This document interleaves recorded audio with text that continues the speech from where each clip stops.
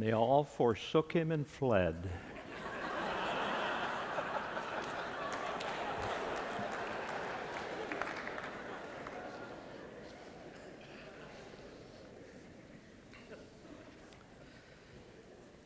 Well, it's a delight to be with you again and be a part of a Sunday evening service. The Sunday evening service has been put to rest in many places. Somehow the saints can't come out at night anymore. But it's great to be here to worship and to be led in worship in such a triumphant way. Now you had better fasten your safety belts because we are going to be looking at 5 books in the Old Testament. I suppose I should ask you to bow your heads and close your eyes so folks can walk out if they want to. You won't know who they are. I want us to look at 5 books in the Old Testament, and I'll tell you why. Solomon in Ecclesiastes said there's nothing new under the sun. And basically that's true. Because the new always grows out of the old. He said the reason some people think there are new things is they have bad memories. They don't remember the past. The famous philosopher George Santayana said that those who do not remember the past are condemned to repeat it. I will extend that and say those that do not remember the past are condemned not to know the future because it's all been done before. One of the few advantages to getting close to 75 years old is to have a little bit of perspective. Now, there's some disadvantages. I don't feel as young as I used to, but that's life. And I'd rather have aches and pains than be lying in the cemetery someplace. So I'll just live with it. But one of the advantages of having had over 50 years of ministry experience is to get a little bit of perspective on things. And as Pastor said, there's a generation that thinks nothing happened before 1980. It's been my privilege to teach Doctor of Ministries courses at a number of seminaries, and I love the students. I just love this present generation of students. They are marvelous. And every once in a while, one of them would raise his hand and say, here, I've got a good idea. Do you think this will work? And I say, go ahead, tell us about it. I said, yeah, it'll work, yeah. Well, how do you know? Well, we did it 50 years ago. You did? Yeah. Yeah. See, problem is that the younger generation thinks that we're outmoded, and the older generation thinks they are crazy. And that's not true. Every generation needs the other generations. So all we're going to do tonight is start in the book of Judges, then move to 1 Samuel, and then move to 2 Samuel, and then I won't tell you where we're going to go from there. Because these books show us the future. You say, wait a minute, this is the past. No. It's the future. Back in 1943, in the middle of the Second World War, Harry Rimmer, that great Bible scholar, published a little thin book entitled Straight Ahead Lies Yesterday. It's a great title. Straight Ahead Lies Yesterday. And we're going to look at yesterday and find out what is going to happen next. Now, I feel sorry for people who don't want to know what's going to happen next. We're not going to talk about details. I don't know what 666 stands for. I have a friend who claims he knows who the Antichrist is. I doubt it, but that's all right. It keeps him happy. I don't know all of the meaning of the book of Revelation, But that's not important. I know one thing and know it well. Jesus is coming again. And I believe he's going to come before the tribulation and can come at any time. But you see, I'm not on the planning committee. I want to be on the welcoming committee. We start in the book of Judges, and we look at chapter 17. Judges chapter 17. And we look at verse 6. In those days there was no king in Israel. Every man did what was right in his own eyes. Now that's an interesting verse, so much so it's repeated down in verse 1 of chapter 18. In those days there was no king of Israel. Chapter 19, verse 1. Now it came about in those days when there was no king in Israel. And lest we should forget it, at the very end of the book, chapter 21, verse 25, in those days there was no king in Israel. Everyone did what was right in his own eyes. You get the impression that whoever wrote the book of Judges wanted us to know that there was no king in Israel. Judges is the book of no king. Now, actually, God was their king. Chapter 8 of the book of Judges, Gideon makes a speech. He didn't live up to it, but he made a speech. Chapter 8 of Judges, verse 22, Then the men of Israel said to Gideon, Rule over us, both you and your son, also your son's son, for you have delivered us from the hand of Midian. But Gideon said to them, I will not rule over you, nor shall my son rule over you. The Lord shall rule over you. Now, unfortunately, he didn't live up to that, but his theology was right. God was the king of Israel. Then why did the writer say there was no king in Israel? Well, chapter 2 tells us. Verse 7. And the people served the Lord all the days of Joshua. That's first generation now. And all the days of the elders who survived Joshua. Let me pause here to say, I once heard a very fine man criticize Joshua for not appointing a successor. Joshua was not supposed to appoint a successor. Joshua trained a group of elders. Every local church must be a Bible institute where we take young men, young women, teach them the Word of God. That's the job of my generation. My peers who are here, you folks who are like me, senior saints they call us now, our job is not to criticize the younger generation.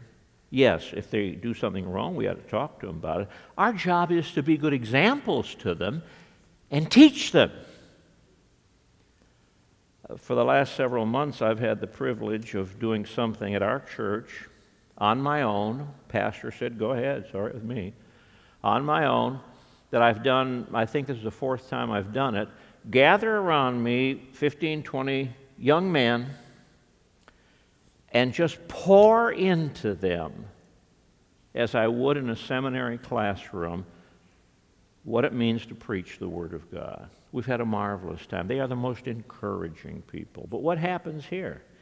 Joshua, a respected leader, he trains these elders who were respected leaders. And all the days of the elders who survived Joshua, who had seen all the great work of the Lord, which he had done for Israel. Young people, hear me. The older folks in this church who have walked with God have seen God do things you've never seen. Listen to them. Listen to them. Younger folks who have come into the church, you weren't here when the buildings were built. You weren't here when they went through prayer and struggle and sacrifice. Listen to them. And those of us who are older, if we help these young people catch up on the past, they help us catch up on the present. I often sit down with some of our college kids and just let them tell me what's going on. Oh, it helps me considerably. If we don't cross generations, the church is one generation short of extinction. But now what happens? Verse 10. And all that generation also were gathered to their fathers, that means they died, and there arose another generation after them who did not know the Lord, nor yet the work which he had done for Israel. They were cut off from the past. Whose fault was it? I don't know. Probably in the home. But we have this third generation that doesn't know the Lord, doesn't know what he did. Nothing happened before 1980. And there's no king in Israel. When the church cuts itself off from the past, it's in great danger. Now, what happens? Well, the book of Judges tells us what happens. This is one of the most tragic books in the Bible. It starts off with apathy. They didn't care. Don't talk to us about Joshua. Don't talk to us about Grandpa. Grandpa was an old fogey. Don't talk to us about Moses. That's centuries ago. Apathy. Their apathy turned into apostasy. Chapter 3, God sends idolatry, and God sends punishment for their idolatry. They began to live like the world. You couldn't tell Israel from the other nations. And you turn the pages of Judges and you find anarchy. One tribe fighting another tribe, and rape and homosexuality and apostasy. And where did it all come from? A generation came along, didn't know the Lord. We are living today at a time when there is no king in Israel. There could have been. But they said, we will not have this man reign over us. And Pilate presented him to the people and said, behold your king. And they said, we have no king but Caesar. And they crucified their king. So there's no king in Israel. Consequently, we're living in the book of Judges, a time when the church, many churches, are apathetic, a time when you hate to watch the news or read the newspaper because all you read about is violence and war and sensuality and vice. And you read all of that in the book of Judges. Now we turn to 1 Samuel. If Judges is the book of no king, 1 Samuel 8 tells us that 1 Samuel is the book of man's king. 1 Samuel 8, the leaders of Israel, the elders of Israel, came to Samuel. Now, Samuel was a remarkable man. I wish that preachers would give more attention to this man, Samuel. Well, what a man. First of all, he was born in answer to prayer. Hannah prayed for a child. She said, Lord, you give me a son, I'll give him back to you to serve you. God gave her a son. And she called him Samuel. And Samuel grew up in one of the filthiest homes he could grow up in. Eli, the high priest, was a compromiser. His sons were lustful, proud. And there in the tabernacle, little Samuel was growing up being taught by a compromising high priest who had two sons who should have been stoned to death. Now, mothers and dads, hear me. You commit your children to the Lord, and you say, oh man, they're going off to school, whether it's a Christian school or whatever kind of school, and there's bad influences, whether we like it or not. I spoke in a Christian school out in Denver some years ago where the day before they had dismissed a student for putting something in all the orange juice, some kind of narcotic in all the orange juice. That's a Christian school. Now, granted, that doesn't happen every day, every week. No. But here we are in this wicked, evil world, and you send your little boy, your little girl off to school, regardless of what school it is, and on the way anything can happen. But like Hannah and Elkanah, her husband, we just say, now, Lord, he's yours. She's yours. And little Samuel grew up in one of the dirtiest environments he could have grown up in and stayed pure. You say it can't be done. Yes, it can. You boys and girls and young people do not have to do what other people do. You can keep pure in a dirty world. Samuel grew up, and Samuel was the leader of Israel. He knew how to pray. Man, here was a guy who could pray, and the weather changed. Beautiful day, and all of a sudden, crash, bang, it's raining. He could pray. He could talk to God. He understood the Word. And they came to Samuel, and they said, chapter 8, verse of 1 Samuel, give us a king, verse 6. Verse 5, appoint a king. In other words, they were saying, Samuel, we're firing you. We know you know how to pray. You understand the Word of God. You're a wise man. You've been faithful. You've never taken anything that didn't belong to you, but we're firing you. Now, this is a parenthesis. It's free. I've never seen a time in 50 years of ministry when more good men and women have abusively been dismissed from their places of service by people who weren't worthy to polish their shoes. I've seen godly pastors and their wives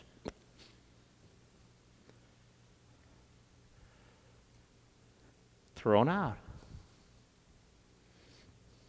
Betty and I were in Great Britain. Oh, it's been many years ago. We don't go overseas anymore. There was one church in Great Britain we heard about that had a marvelous youth ministry.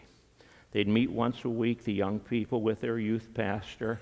They'd pray, they'd study the Word of God, then they'd go out and witness and go out and try to reach people. Now, I know you're not going to believe what I'm telling you, but I am telling you the truth. The elders called the pastor in, they said, the youth pastor in, and they said, now look, you're doing a good job with these kids, and we appreciate it. What kind of a program do you have for the carnal young people?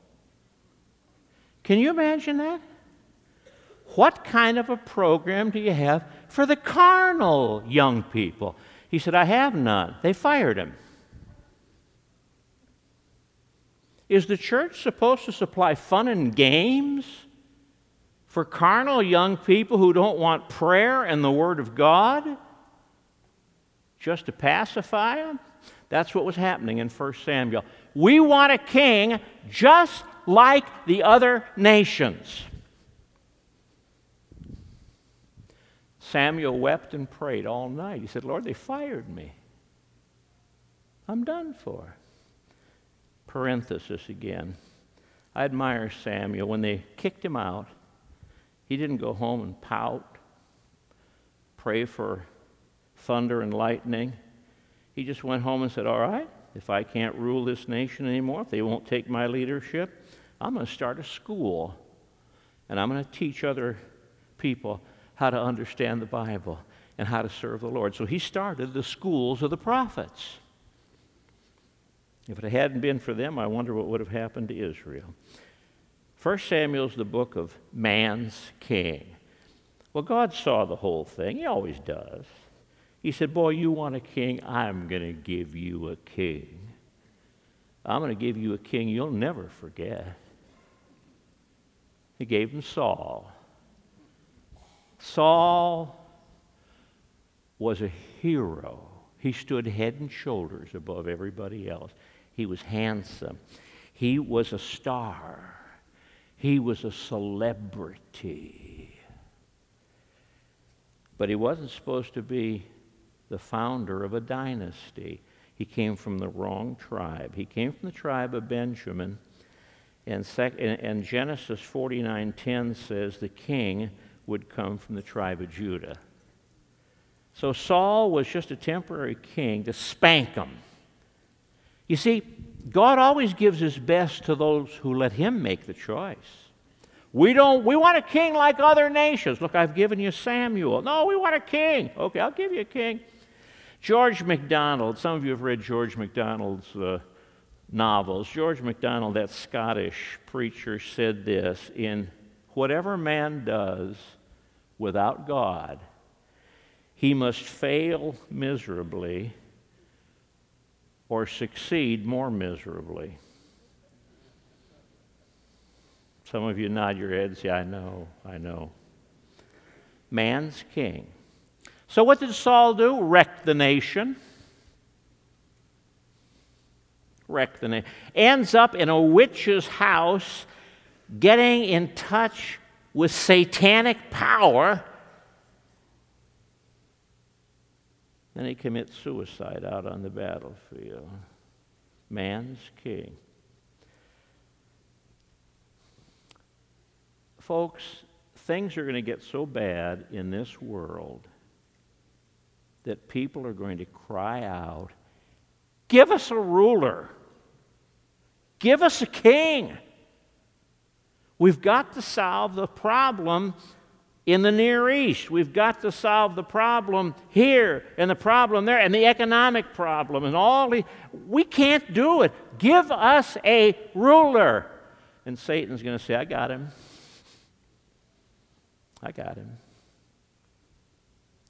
Jesus said, I've come in my Father's name. You wouldn't accept me. Another's going to come in his own name. You'll accept him.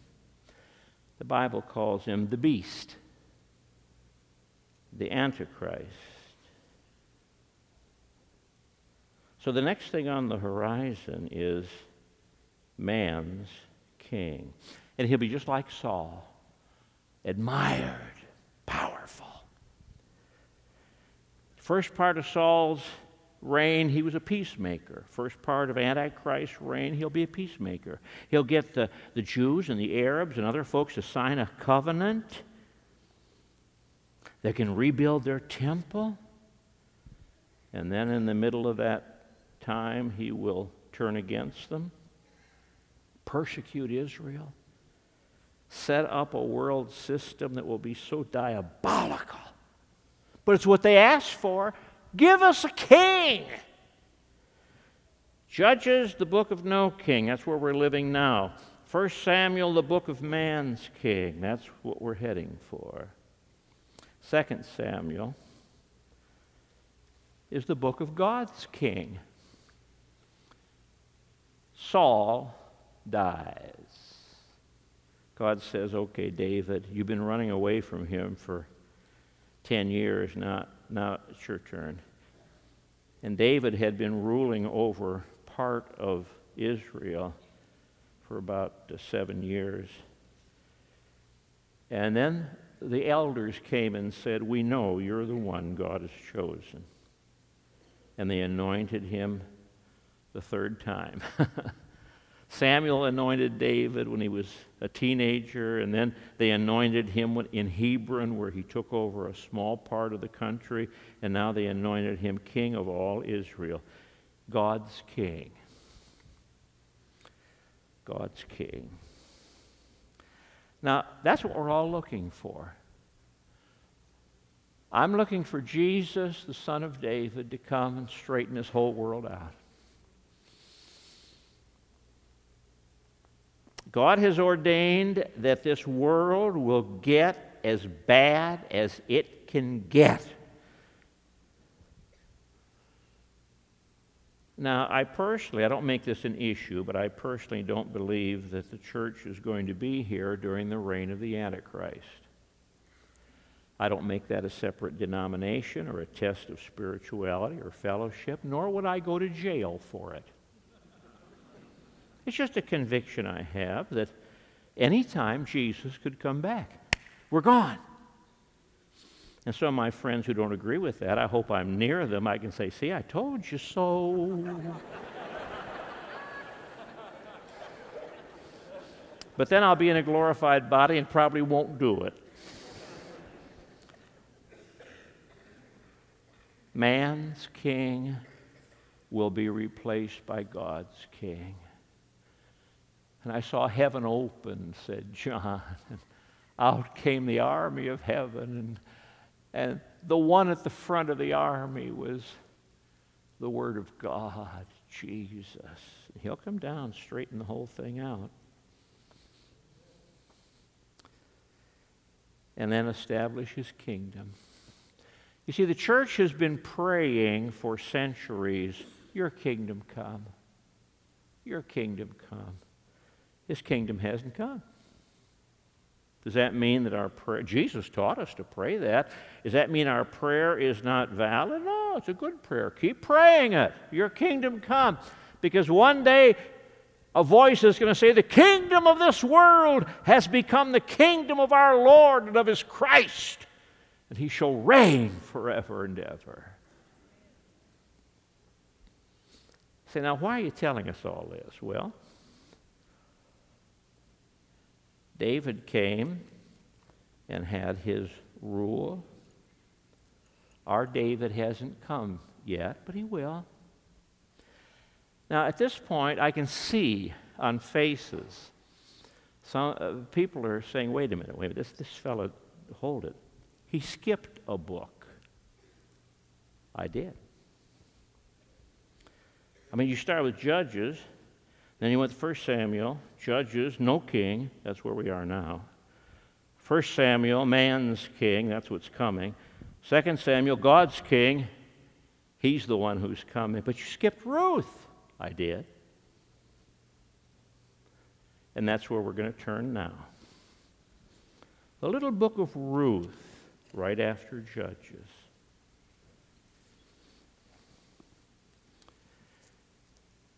Now, it came about in the days when the judges governed. Oh, the book of Ruth takes place during the days of the judges? Yeah. But in the book of Ruth, you don't read about rape and violence and apostasy and godlessness. No. Well, why? Because Ruth is talking about God's people in God's will, accomplishing God's purposes. We're living in the book of Judges, but we're not living like the book of Judges. We're living like the book of Ruth. Now, what is the book of Ruth? Number one, the book of Ruth is a love story. There are 3 love stories in the Old Testament, you know. Ruth, God's love for lost sinners. God's love for the church. Jonah, God's love for the world that needs to hear about repentance. Hosea, God's love for Israel. Oh, bless his heart. Well, I get to heaven, I want to talk to Hosea. That man paid a tremendous price to be able to be a prophet. His wife became a prostitute. So he could write the book and say, you know what my wife did is what you people are doing. You've prostituted yourselves to idols and sin. But she came back, and God's calling you to come back. So Hosea, God's love for the Jews, and Jonah, God's love for the Gentiles, and Ruth, God's love for the church. Oh, Ruth is a beautiful story. Starts out pretty bad. It came about in the days when the judges governed that there was a famine in the land. God never promised that you and I'd have an easy time of it. And a certain man of Bethlehem in Judah went to sojourn, that means temporarily, in the land of Moab. And the Old Testament law said an Ammonite and a Moabite will not enter the congregation of God unto the 10th generation, meaning never. With his wife and his 2 sons, they went to Moab. And the name of the man was Elimelech, which means God is my king. Oh, we're back to the king now. There are people in the book of Judges period who don't want man's king. God is my king. But Elimelech didn't live up to it, and he took Naomi and his 2 sons, went off to Moab. It's a bad thing, sad thing, when a professed Christian in time of trouble goes to get help from the enemy. It's sad. And you know the story. Elimelech died. Mahlon and Chilion died, the 2 sons. So here you have 3 widows. 3 widows. And then Naomi tells Ruth and Orpah, go home. What? Excuse me, Naomi. Where'd you come from? Bethlehem of Judea. You're Jewish? I'm Jewish. And you're telling these 2 girls to go back and worship false gods? Yeah. Why? I want to go back home. And I don't want to take along with me the evidence that our family has disobeyed God. People say, well, who are these 2 girls? Well, they came from Moab. What were you doing in Moab? Well, they were married. You allowed your 2 sons to marry girls from Moab? She wanted to get rid of the evidence. Well, she succeeded with 1 daughter-in-law, but not Ruth. Oh, one of the greatest women in the Bible is Ruth. Oh, I want to meet her in heaven. And she says, go on, Ruth, your sister-in-law's gone, you go. No, I'm sticking with you. I've made my decision, and I've trusted Jehovah God. This amazes me. A backslidden woman like Naomi had enough of a testimony to lead her daughter-in-law to faith in Jehovah. Praise God for his grace. She said, I'm not going with you. Wherever you go, I'll go. Wherever you live, I'll live, and your people will be my people, and your God is my God. She said, okay, come along.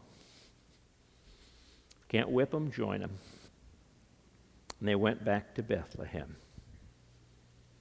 and discovered the famine had gone away. Because the book of Ruth is not only a love story, it's a harvest story. Ruth is key character number one. Boaz, who owned the land, was key character number two, and he was the Lord of the harvest. They come back, and Ruth says, do you care if I go into the harvest field and glean? The law said they could do that. The law said, don't you pick up everything. You leave it there. And let the poor people come in and take something. And Naomi said, go ahead. So where's she going to go? I mean, she didn't know the territory. And they didn't have signs up saying, this is old McDonald's farm. This is young McDonald's farm. They didn't have signs. They had little markers in the ground, but only they knew what they were. So she's going along saying, Lord, show me where to go. He said, right there. So she went in. The field that belonged to Boaz. Do you believe in the providence of God? I do. You know what the word providence means? Video, you know what that means, to see. Pro, ahead. God sees ahead. One day I was invited to a birthday party. A Christian friend of mine was having a birthday, and they were having a party for him. So I went. Now, you don't expect much to happen at a birthday party. And my friend whose birthday we were celebrating said, I'm going to seminary this fall. You going to go back to Indiana University? I thought I would. He said, why don't you come with me, be my roommate at seminary? And they've got a special program there, 5 years. You can get your college and your seminary all at once. I said, I'd never be able to get in. It's too late. He said, try. I got in. So I didn't go to Indiana University. I went to seminary. And John was my roommate for a couple of years, and he got married, and I stayed on there and finished my course. That's where I met Betty. I went to that seminary because somebody said, at a birthday party, would you come to seminary? That's where I met some of the greatest friends I've ever had. That's where God gave me training I could not have gotten anyplace else. All because of the providence of God. So there she is in Boaz's field gleaning. Boaz shows up. I like this story. He looks at his workers and says, the Lord bless you. They said, and the Lord bless you. That would solve a lot of labor problems right there. Wouldn't you love to work for somebody who'd come up to you and say, the Lord bless you? And that was the end of that, because boing, he saw this beautiful girl. Who's she? Well, that's Ruth. She came home with Naomi. With love at first sight. He went over and said, don't you go anyplace else. You come right back here. If you get thirsty, there's water over there. If you get hungry, there's food. Oh, man. There's a love story. Do you remember the day when you were out there and life didn't have much meaning and you were just living on leftovers? That's what gleaning is. Just living on leftovers. Whatever anybody else doesn't want, you'll take it, And then along came Jesus. And his love reached out to you. And of course, the end of the story is that Boaz married Ruth. Now, the turning point in the story of Ruth is in chapter 3,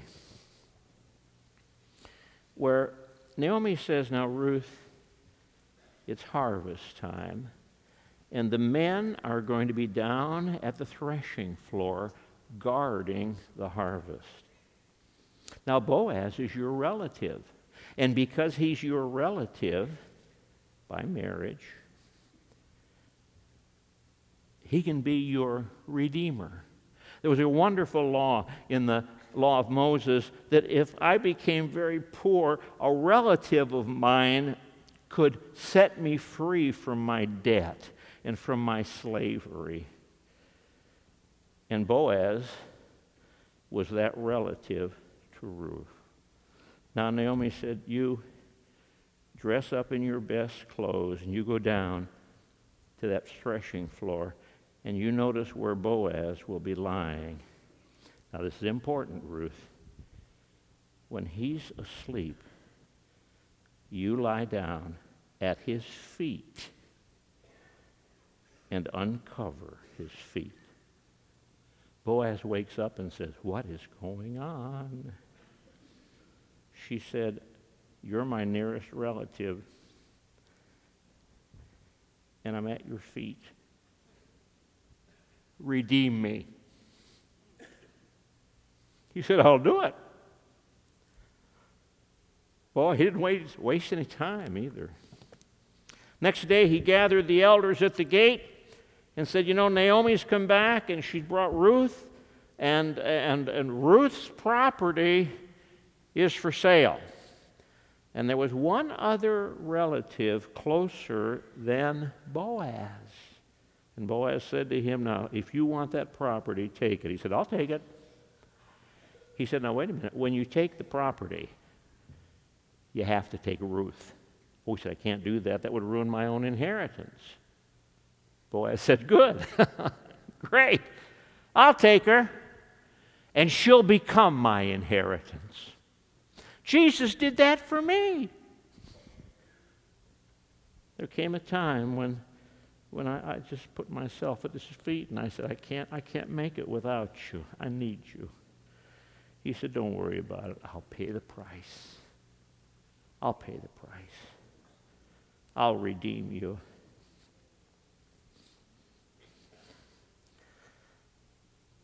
Would you look at the end of the book of Ruth, chapter 4?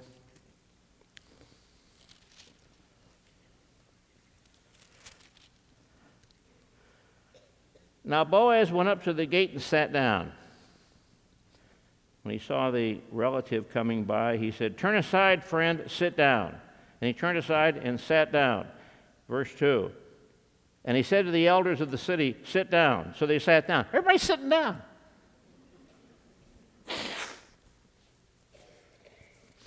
The turning point in the story of Ruth came when she put herself at the feet of the Lord of the harvest. And then the whole thing came together. But from then on, the key phrase is, sit down, sit down, sit down, sit down. You know why? After Jesus died for me on the cross, he went back to heaven. You know what he did? He sat down. You know why he sat down? His work was done. In the tabernacle and in the temple, there were no chairs. The priest's work was never done, never done. Oh, keep offering sacrifices. Jesus said, "It is finished," and went home to heaven and sat down. And when you get to the end of the book of Ruth, you see a marvelous thing. She and Boaz get married. She becomes his wife. And she has a baby boy whose name was Obed. And then Obed grew up, and his wife delivered a baby boy named Jesse. And Jesse grew up, and his wife delivered a baby boy named David, God's king.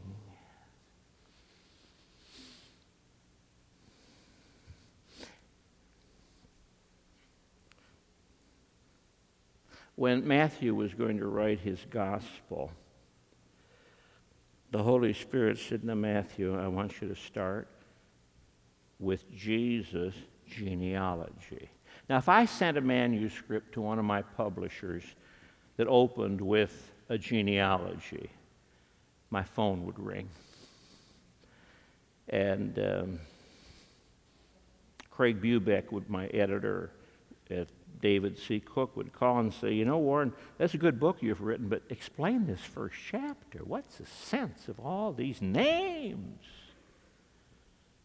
So when people start to read the New Testament, you know what they do? You know what you did when you started reading the New Testament? You turned the page. That's how you learn. Boy, you learn so much that way. Maybe we better do that as we close. Matthew chapter 1.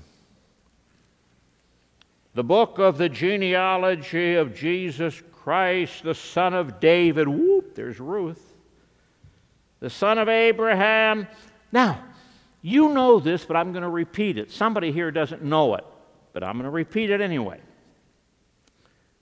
Whenever a Jew made a genealogy, it was male.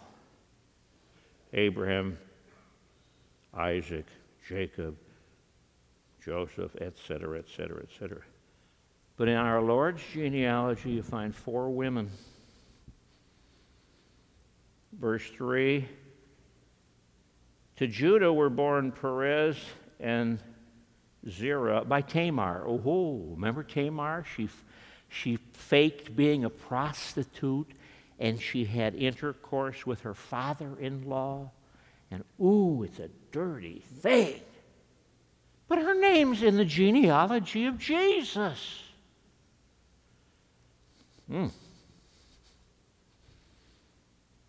5. And to Salmon was born Boaz by Rahab. What was Rahab? Prostitute and a Gentile. That's bad enough. And to Boaz was born Obed by Ruth, a Moabitess.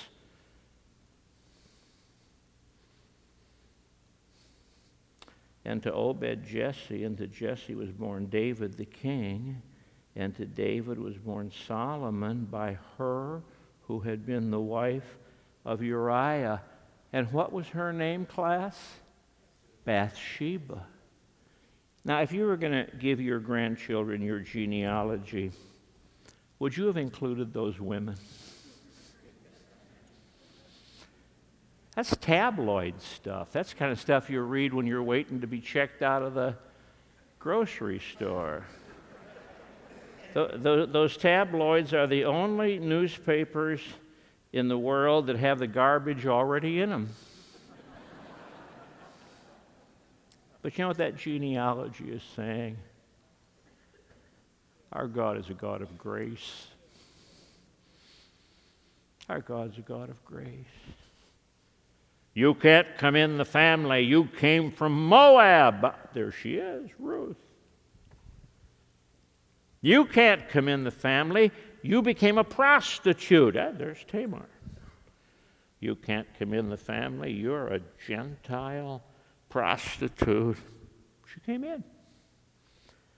You can't come in the family. You committed adultery. But there she is.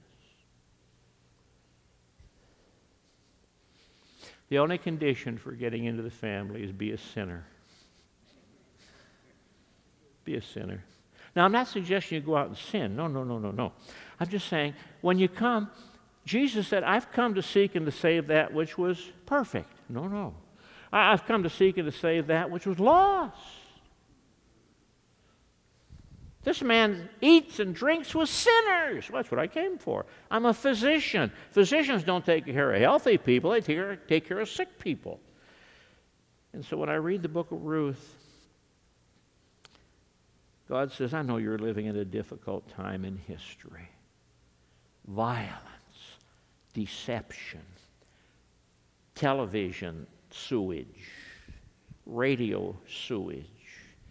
I know you're living at a difficult time in history. Wars, rumors of wars. But don't forget, even though there's no king in Israel, you're living in the book of Ruth. It's a love story. It's a harvest story. And in the book of Ruth, God didn't try to straighten out the whole world. God didn't say, we'll have a committee against apostasy, a committee against... No. God just said, look, I'm going to bring a little boy into the world named David. David's going to straighten some things out. And then, many centuries later, I'm going to bring in another little baby boy, the son of David, Jesus, my son.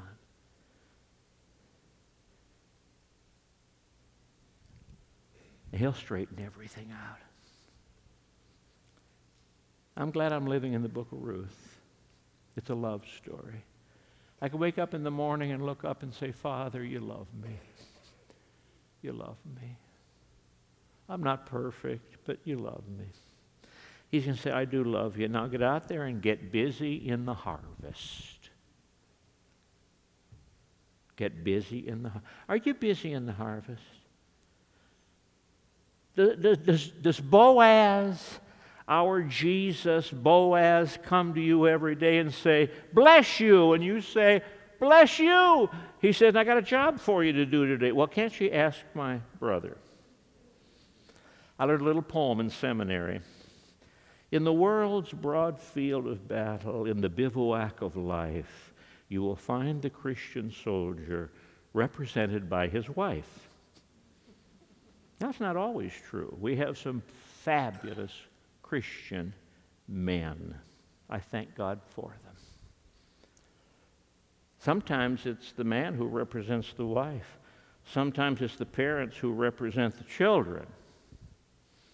But God says to all of us who are living in the book of Ruth, we've been saved, we've trusted Jesus, get busy in the harvest. There's something for you to do. Don't live on leftovers. Get busy in the harvest. You're in a wicked, evil, selfish, competitive world, you're part of a love story. Now reach out and bring others in that they might know my love also. Well, one of these days, yesterday will become tomorrow.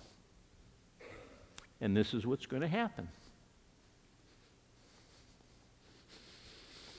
All of us need to change our names to Elimelech. My God is King. And we need to sing that old hymn, King of my life, I crown thee now, thine shall the glory be. And then one day our King will come, and we'll see him in his beauty, and we'll hear him say, well done. Oh, Father, thank you for this Old Testament picture of future events. Help us to be busy in the harvest. Help us to give ourselves at the feet of Jesus, the Lord of the harvest. And may some here who have never left the book of Judges for the book of Ruth do so tonight and come and meet their Redeemer. I pray for Jesus' sake. Amen.